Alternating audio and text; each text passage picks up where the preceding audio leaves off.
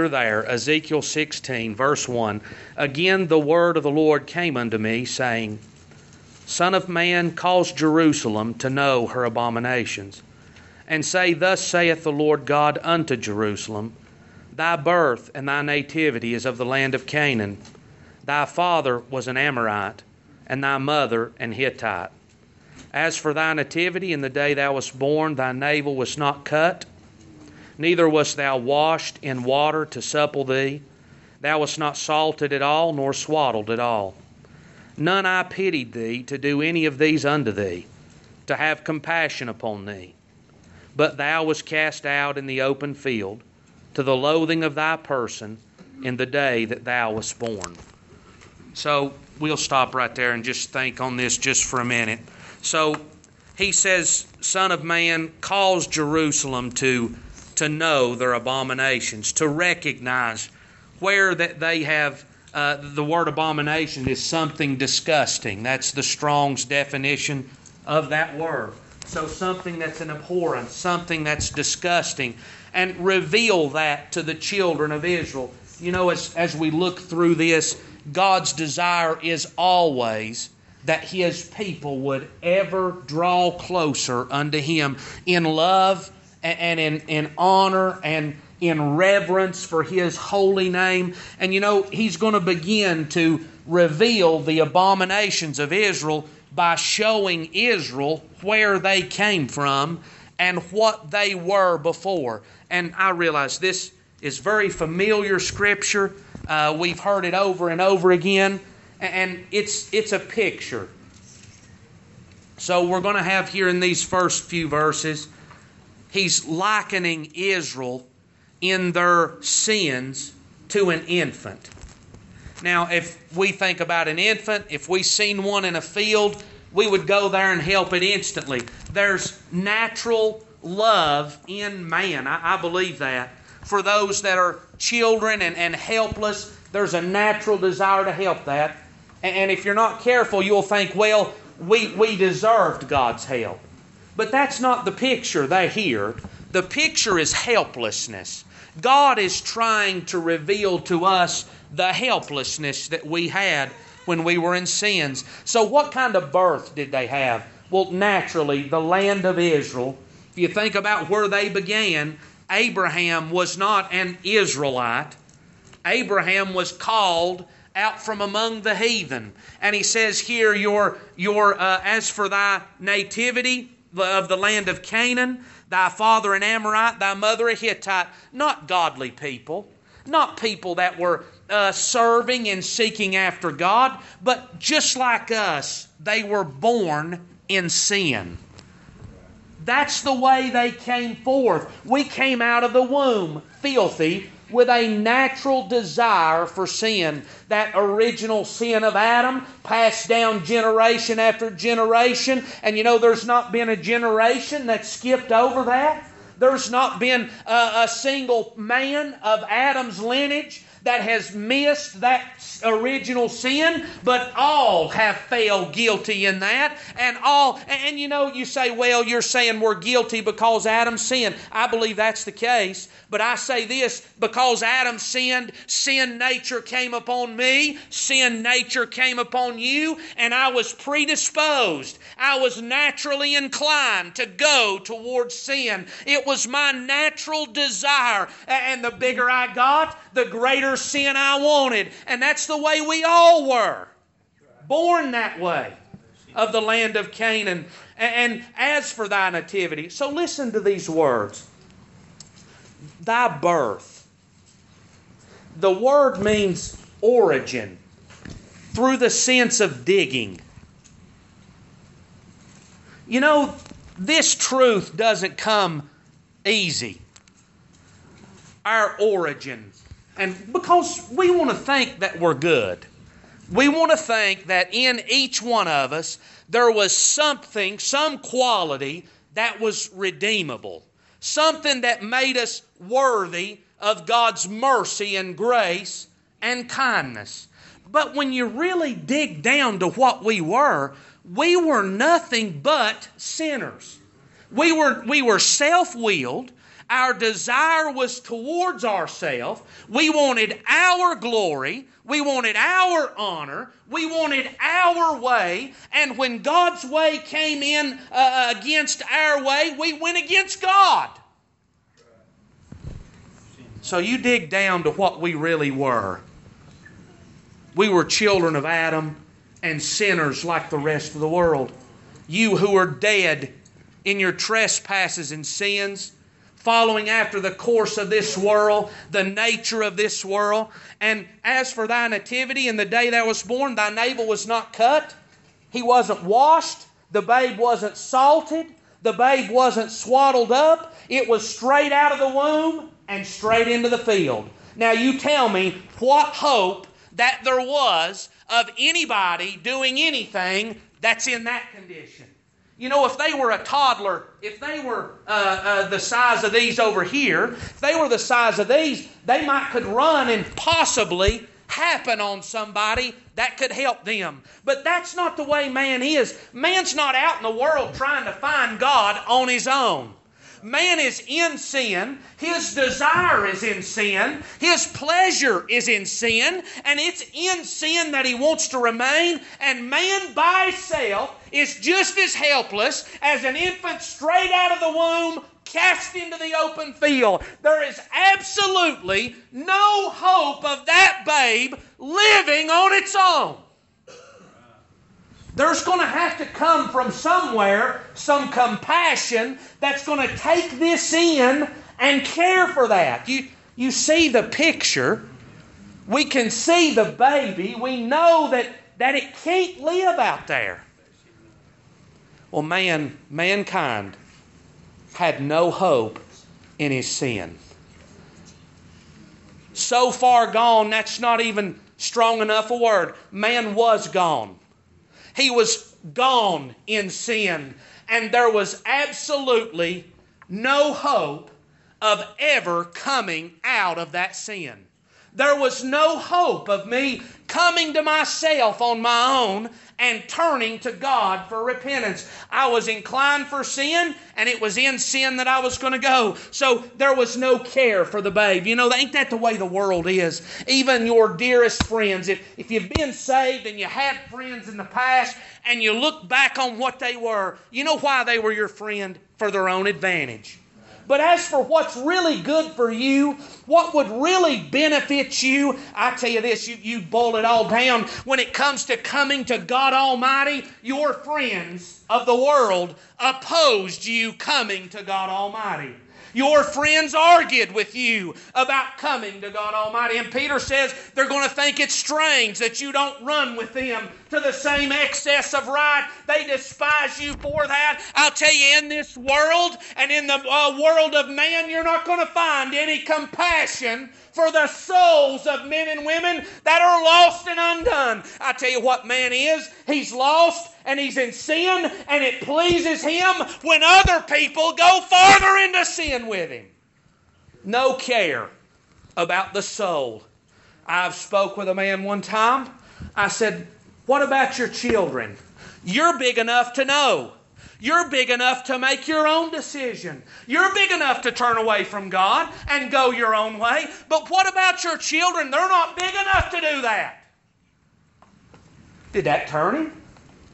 Absolutely not. No, I'm going my own way. Opposed to Almighty God. No compassion, no pity, no love, no grace. And if you think about this now, what have they got in this world? They've got a fallen race of man and the prince of the power of the air, the devil. Now, who of them is going to show mercy for the soul of mankind? Man's in a dark place. None I pity thee to do anything of these unto thee, to have compassion upon thee. Thou wast cast out in the open field to the loathing of thy person in the day that thou wast born. Well, no, this happens when you reach a certain age. And I understand that thinking. And I'm not gonna argue that point at this point. But does man become a sinner once he reaches an age of accountability? Man's a sinner when he breaks forth out of the womb. David said, I was conceived in iniquity. That's before he came out of the womb. I tell you, man, if man is going to be left to himself and, well, you choose God, you do better, there's no hope for mankind. Just like the babe. The babe's going to have somebody to show mercy and compassion. And when I passed by, verse number 6, when I passed by and saw thee polluted in thine own blood, I said unto thee, when thou wast in thy blood, live. Yea, I said unto thee, when thou wast in thy blood, live. Listen to that verse. 3 times God belabors the point, when you were in your blood. He says it 3 times in one verse, letting us know where we were when God said unto us, live. Was there a standard that they had to meet? Did they have to clean up and do good enough? Was it when once I got to seeking after God and really got humble, then God spoke to me? Was it that my heart turned and I was sorry for my sin and then God spoke to me? Was it I had to meet the requirements of religion and then God spoke to me? Absolutely not. I'll tell you, when God spoke, it was when I was in my field. He said in Romans, God commendeth His love towards us, in that while we were yet sinners, Christ died for us. When we were without strength, Christ died for the ungodly. I tell you, there was no seeking after God, but God came to where we were. And God said unto us, while we were in filth, and while we despised Him, and when we were in rebellion against Him, God said, live. There was no cause for God to show this mercy. I gave Him no reason to ever love me. But when I was in my blood, God said, live. That's the first thing that happens. You can say conviction. Conviction's not a bad word. You're talking about a persuasion or a convincing. Conviction's not a bad word. But I tell you what it is. It's my helplessness and my hopelessness in sin, and God rings my bell.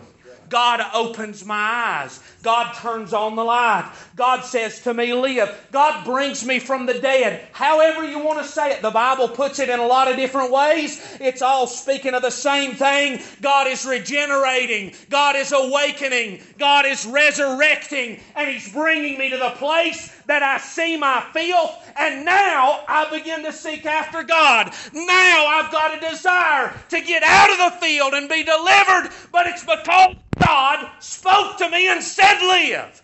Now you leave God's part out, I'm dying in the field. Helpless. I'll die in the field, and that's where I want to die. Man sings it proudly that we're on the highway to hell.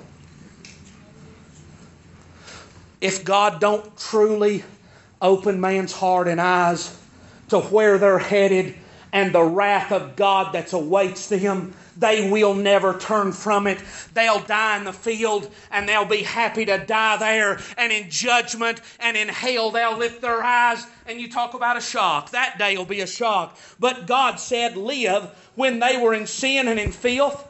And listen now, I have caused thee to multiply as the bud of the field. Thou hast increased and waxen great, and thou art come to excellent ornaments. Thy breasts are fashioned, thine hair is grown, whereas thou wast naked and bare. Now I passed by thee and looked upon thee.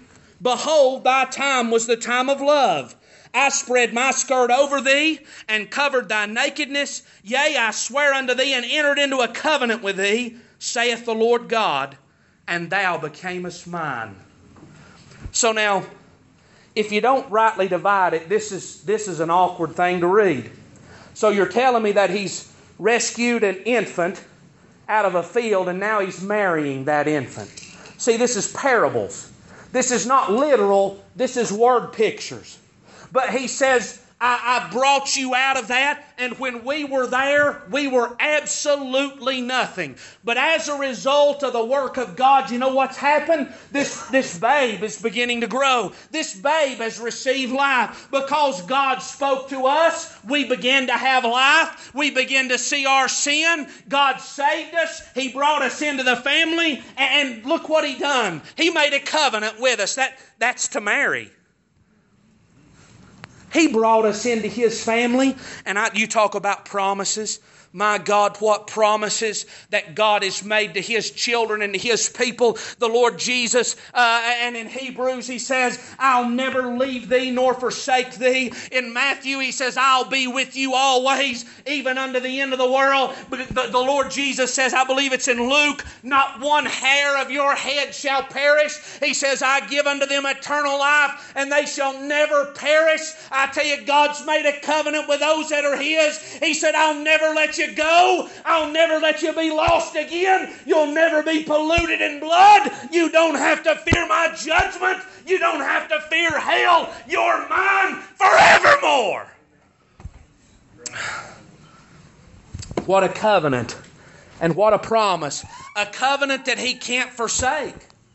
He can't forsake His covenant. Because He could swear by no greater, He swore by Himself. And if God fails to keep His promise and His oath, God ceases to be God. Now we know none of that can happen. We know it's impossible for God to lie. So when God says you're His and He's yours and you're saved, you can trust the promise and the covenant of God Almighty. His name, it ain't the church's name that rides on it. The preacher didn't sign it. But God swore by His own name, and there's no greater name that the promise could come by. Secure.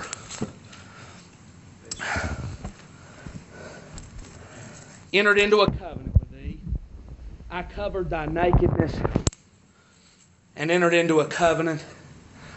I washed thee with water, yea, thoroughly washed away thy blood from thee, and I anointed thee with oil. I clothed thee also with broidered work, shod thee with badger skin, girded thee with fine linen, covered thee with silk. I decked thee also with ornaments. I put bracelets upon thy hands, and a chain on thy neck. I put a jewel on thy forehead, earrings in thine ears, and a beautiful crown upon thy head. Thou wast decked with gold and silver. Thy raiment was of fine linen and silk, embroidered work. Thou didst eat fine flour and honey and oil, and wast exceeding beautiful, and thou didst prosper into a kingdom. Now, you read over all this and see if you can find any evidence that any of this was earned. Whether God gave them the opportunity and they earned these rewards, or whether God freely gave them these rewards because He loved them and cared for them. I tell you, you talk about love. There's no earning going on here. God is freely given, and that's the way salvation is.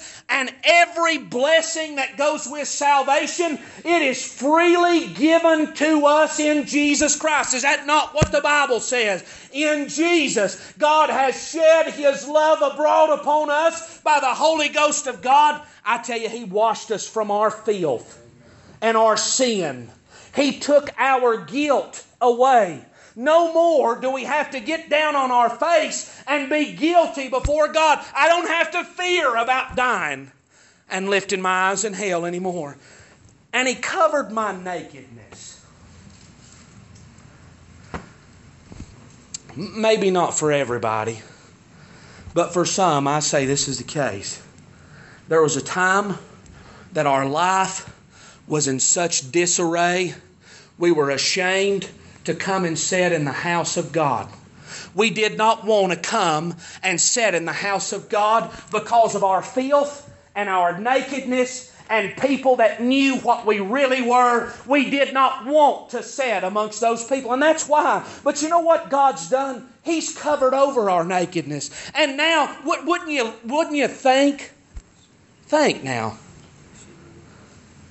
that shameful, lived people are sitting in the church of the living God with no shame whatsoever. I know what you used to be, preacher. You may do. But I'm in Christ Jesus now. The Lord, ain't that something? He's covered our nakedness. We don't have to be ashamed. We don't have to run and hide when the Lord passes by. We don't have to run and hide when we see the preacher out in town or we see one of the deacons or some of the church. I tell you, our desires to be with them. He's clothed us and took our shame away from us. And He's decked us with ornaments, with bracelets, with earrings, and He's made us beautiful. If you'll listen, I didn't read 14. And thy renown went forth among the heathen for thy beauty. Renown means a mark or memorial of individuality. By implication, honor, authority, or character. So a mark or memorial of individuality. You know what God gave to His church, to those that He saved? You talk about a mark of individuality. The church has something that no other organization, no other nation, no other tongue, no other people on the face of the earth has. It's not a copy of the Bible. There's a pile of people, thanks to the Gideons, have got copies of that. But God gave to the church something that is secret and only and reserved for her. The Holy Spirit of God. And I'll tell you what's happened. The renown of that. I believe this. I believe when you got saved. I believe when Anthony got saved.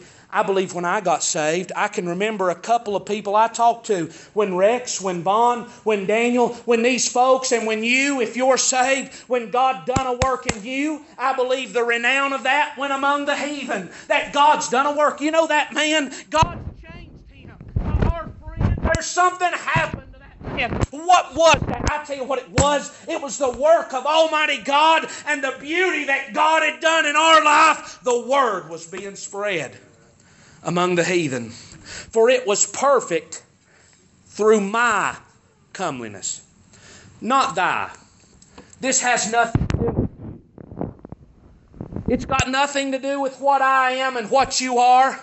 Why, preacher, I'm ugly as a mud fence, and you can't make up a mud fence. That may be true, but we're not talking about what I really am. And thank God we're not. What if we had to come and appear before God as what we truly were? But I'll tell you what we've got. God's given us His beauty, His comeliness, His decorations, which I had put upon thee, saith the Lord God. My comeliness that I put there, saith the Lord God. So, everything that we have, spiritually speaking, unearned and freely given us in the Lord Jesus Christ. And not just spiritual things either. But David said He pulled me out of the miry clay. He set my feet on a rock, and He established my going. So there's a work done at one time, and He established me for the future. Do you see that? So that my life, even as we live today, and all that we have today, if you went back to where we were laying in the field, and you just imagine that God never passes by, I wonder where we would be today. I wonder what we would have. Wonder what it would look like if God never stopped by the field. Naturally or spiritually.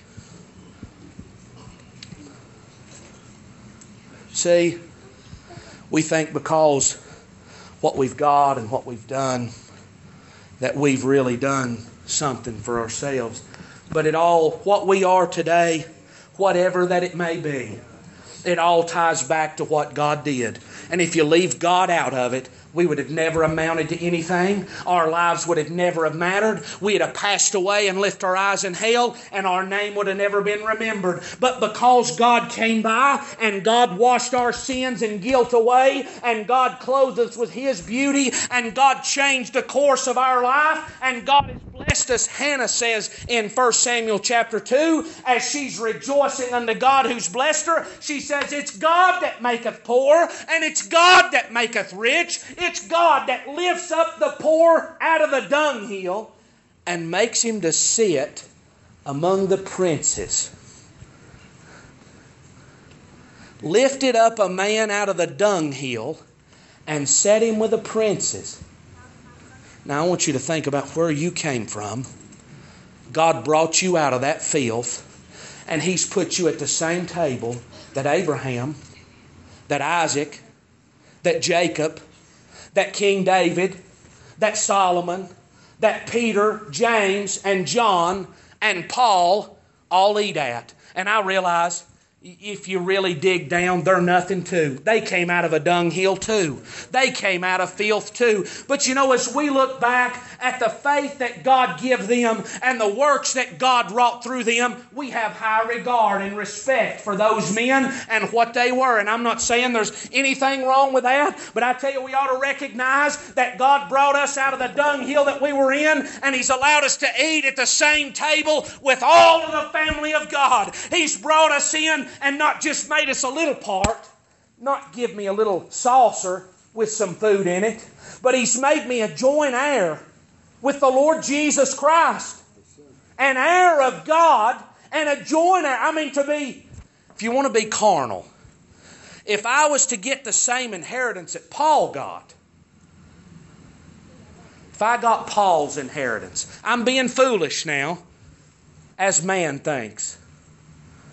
That'd be more than I deserve. But I tell you what, God went farther than that.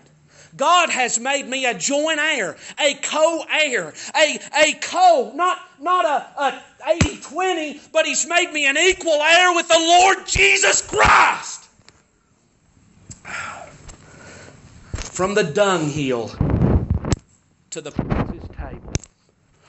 From crippled Mephibosheth and Lodebar to the king's table in Jerusalem.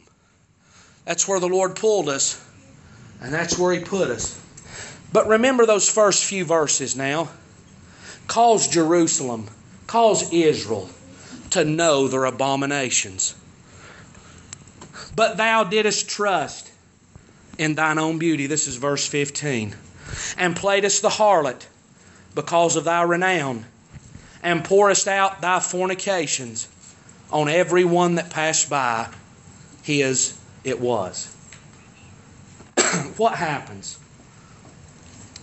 after such a beautiful, you talk about a love story, a display of love, but you know, a love story would imply two people loving one another and coming together. That's not what happened here. Here's one that had no love for God, and God had love beyond understanding.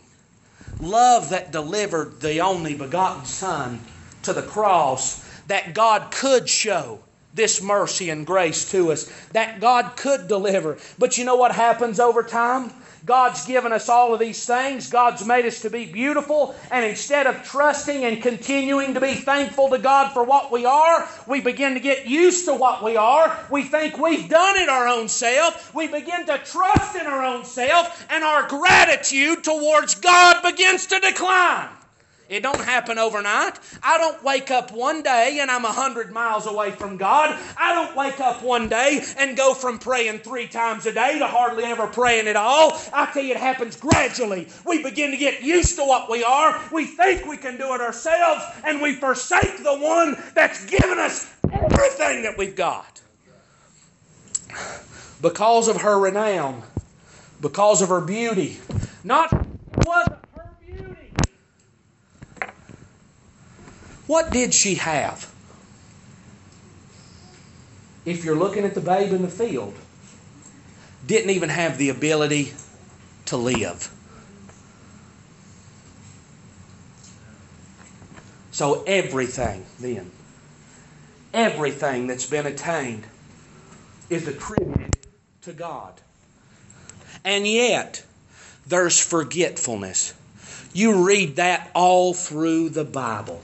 Forgetfulness. I told Greg a few weeks ago, forgetfulness. That's where so often God is forsaken.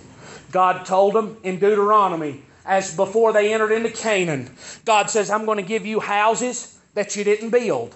I'm going to give you fields that you didn't plow and work for. I'm going to give you a harvest that you didn't plan or work. What's God going to do? He's going to bring them into Canaan, destroy the people that are living in there, and give them the property and the houses and the fields and the crops and the goods. And God said, take heed.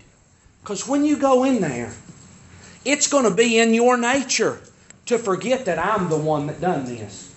It's going to be in your nature to forget that if it wasn't for me, you wouldn't have this inheritance.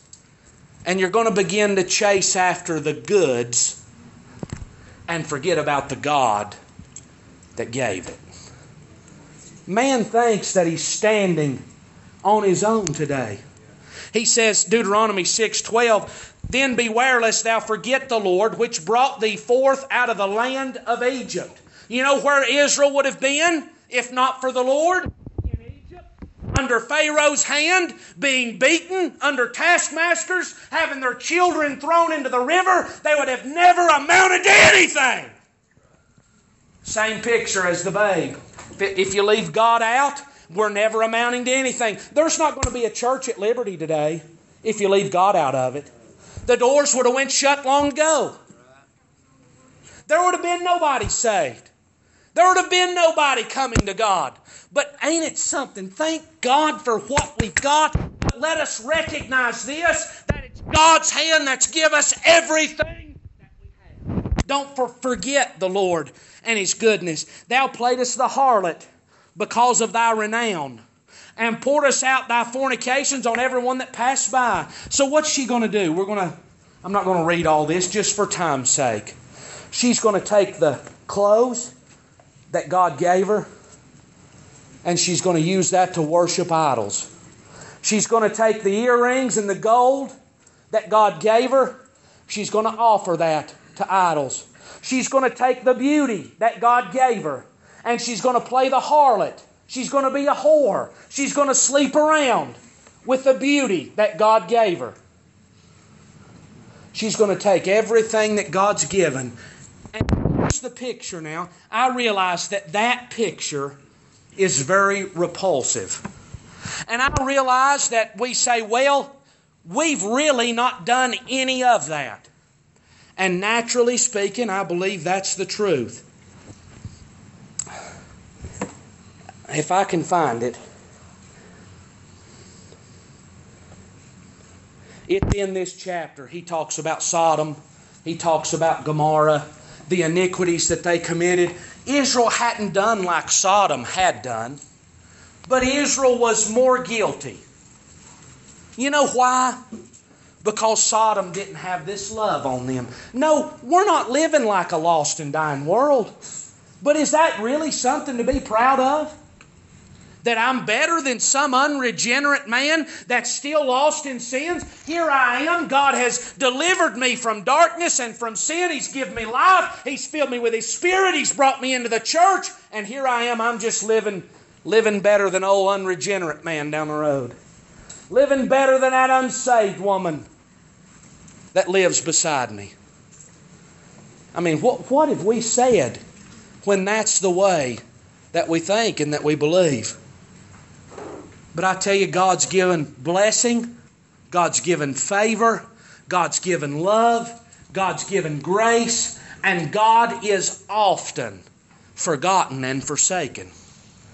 Often God is not shown any thankfulness for what He's gave us. And of a truth, from salvation to everything in life, it all comes from the hand of Almighty God. So He says in verse 22, I'm skipping, I know, and in all thine abominations and thy whoredoms thou hast not remembered the days of thy youth, when thou wast naked and bare and wast polluted in thy blood. You know what's wrong here? There's no remembrance Do you know what happens when man's love grows cold and he falls away from God and there's no affection whatsoever for God? Man's forgotten where he came from. He says in Peter, he that forgetteth, he that lacketh these things, is blind, can't see afar off, and has forgotten that he was once purged from his own sins. We've been in the way so long. God's blessed us with such beauty and such wonderful life and goodness in this life. As time goes on, we've lived here this long, we begin to think we got it our own way. And we forsake the God that's given all of it to us. He says here in Ezekiel, remember. Peter says they've forgotten. He says in Revelation, you've left your first love. Remember from whence thou hast fallen and repent. There ought to be a looking back, as he says, I believe it's in Isaiah 66, look back to the hole of the pit from whence you were dug out. Look back to where, if you leave God out, where you would be and where your life would be if God were not in it. And God help us to remember the goodness that God has shown it, and let us not credit ourselves for any part of that work. Not think that we've done anything to earn that. So she's going to go on. She's going to provoke. Listen to verse 33. They give gifts to all whores, but thou givest thy gifts to all thy lovers, and hirest them, that they may come unto thee on every side for thy whoredom. And the contrary, that means reverse. The reverse is in thee from other women in thy whoredoms, whereas none followeth thee to commit whoredoms.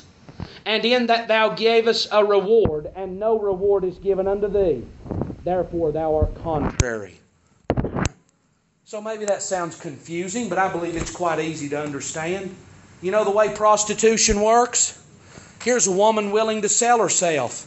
The man that's willing to pay for her, or the woman that's willing to pay, doesn't matter. Whoever's willing to pay, they're willing to go give. They give theirself for a reward. But here, he says the church, this people, Israel, this people, they're not even doing it for a reward. But they're giving their reward out to commit whoredoms. So what do we gain by going away from God?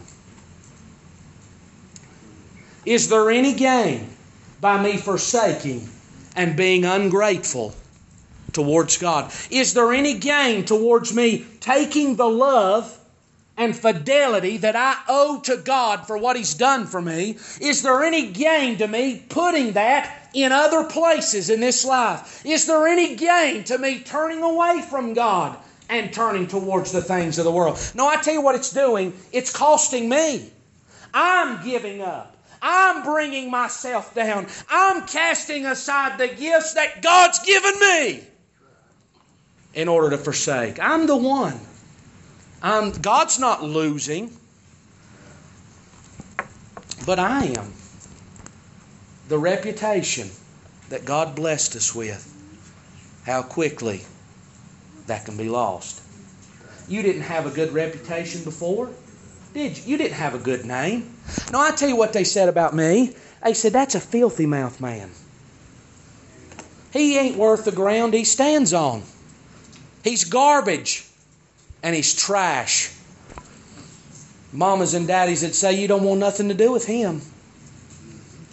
Ain't that the reputation you had? And God blesses, God saves, God washes, God makes a new creature. And if we're not careful, we'll forsake God and we'll take the new reputation that God's given us. And I tell you, God's name goes right with us. And we run it down. No, it's us. We're gaining nothing from this relationship. And this is why God says, show them their abomination. Show Israel why their sin is such a detestable and despicable thing. It's because of the love that God has shown us. Sodom and Gomorrah, why, they're way more wicked than we are. They are. They've had none of the love that God's shown you. If you're not careful, your eye's going to go to people in the community that are sinful, that are wretched, that are wicked, and you're going to say, I am far better than them. When the truth, in the eyes of God, we're far more guilty than they are because of the goodness and the provision that God has made for us. But you know, if this were us now, if you were God and in His place, and you do this work, and you give this great expense, and you make this great payment, and you pour forth all of this love onto your spouse, and then they go cheat, what are you going to do?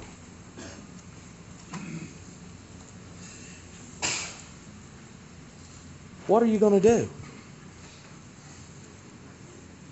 You're going to run them off as fast as you can.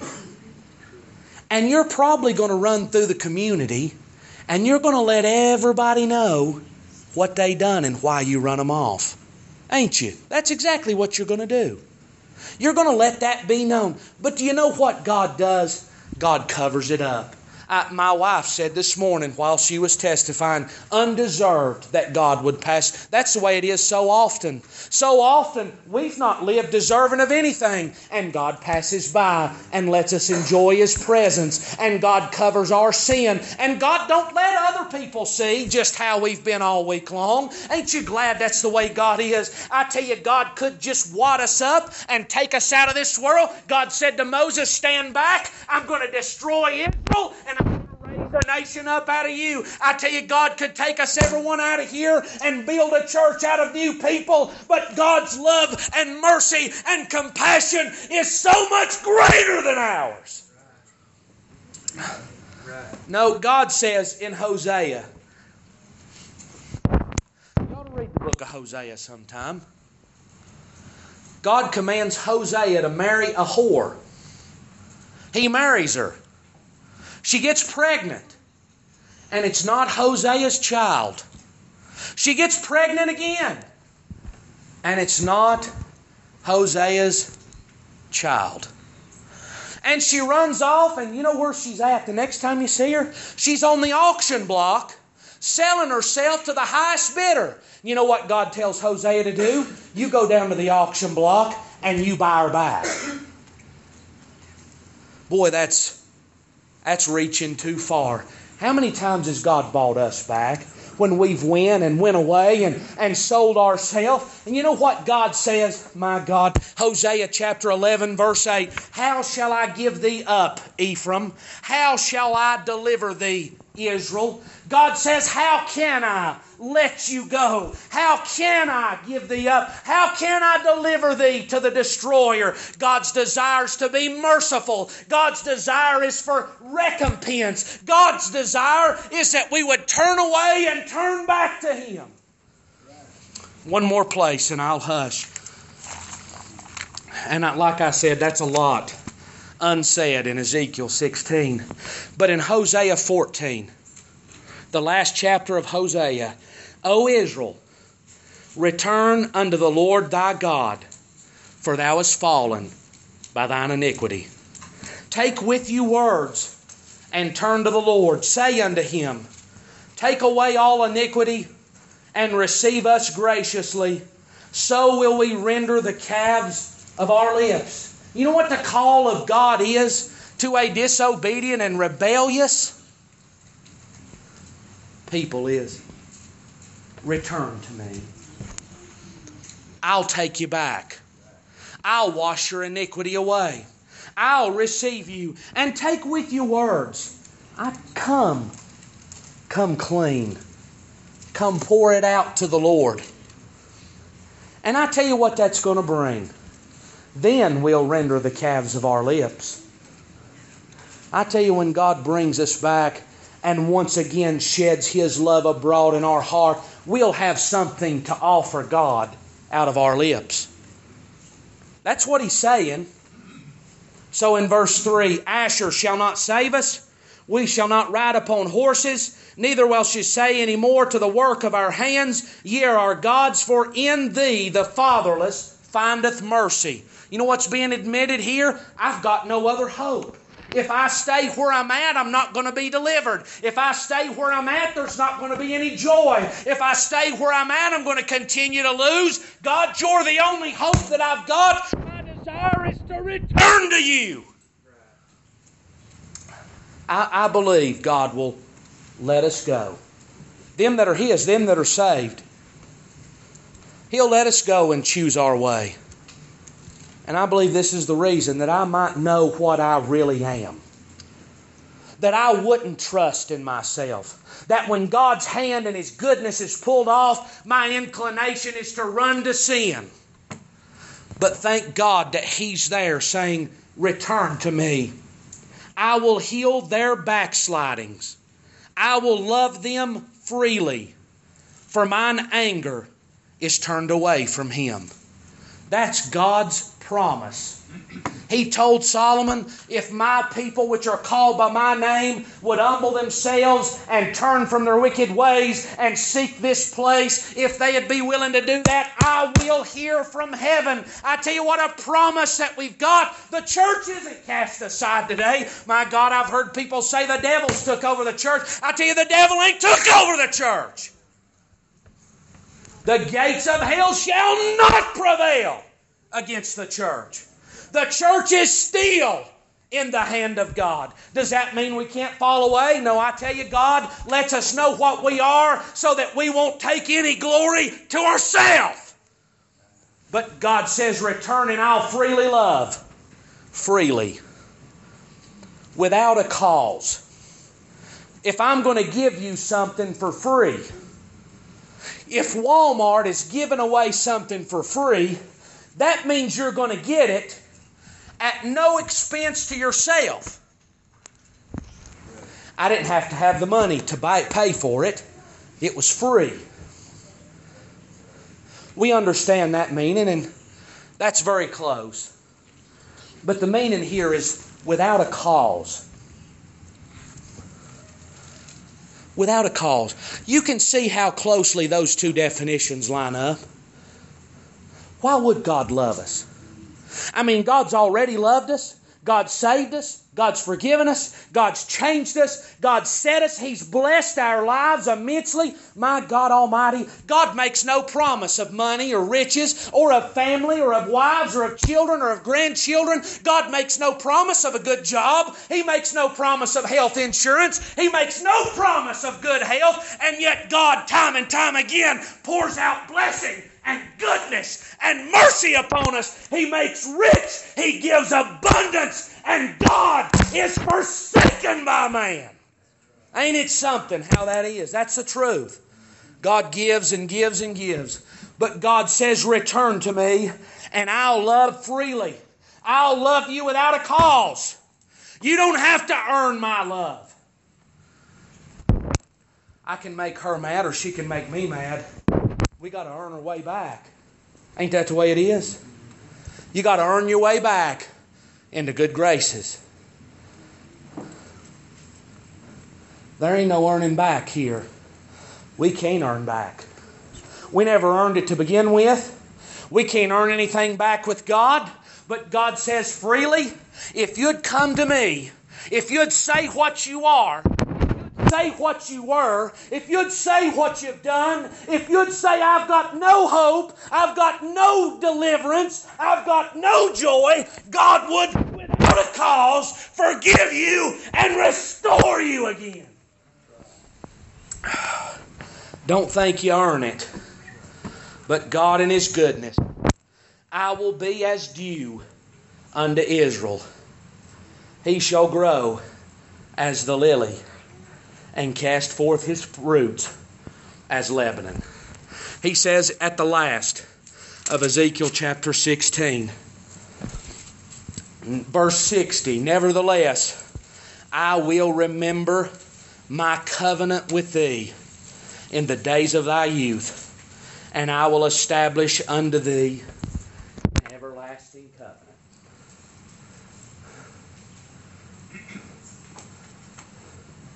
Ain't you glad that what you've got is based solely on the work of the Father, the Son, and the Spirit? That He showed so much love and kindness, and still every single one of us forget about Him day by day.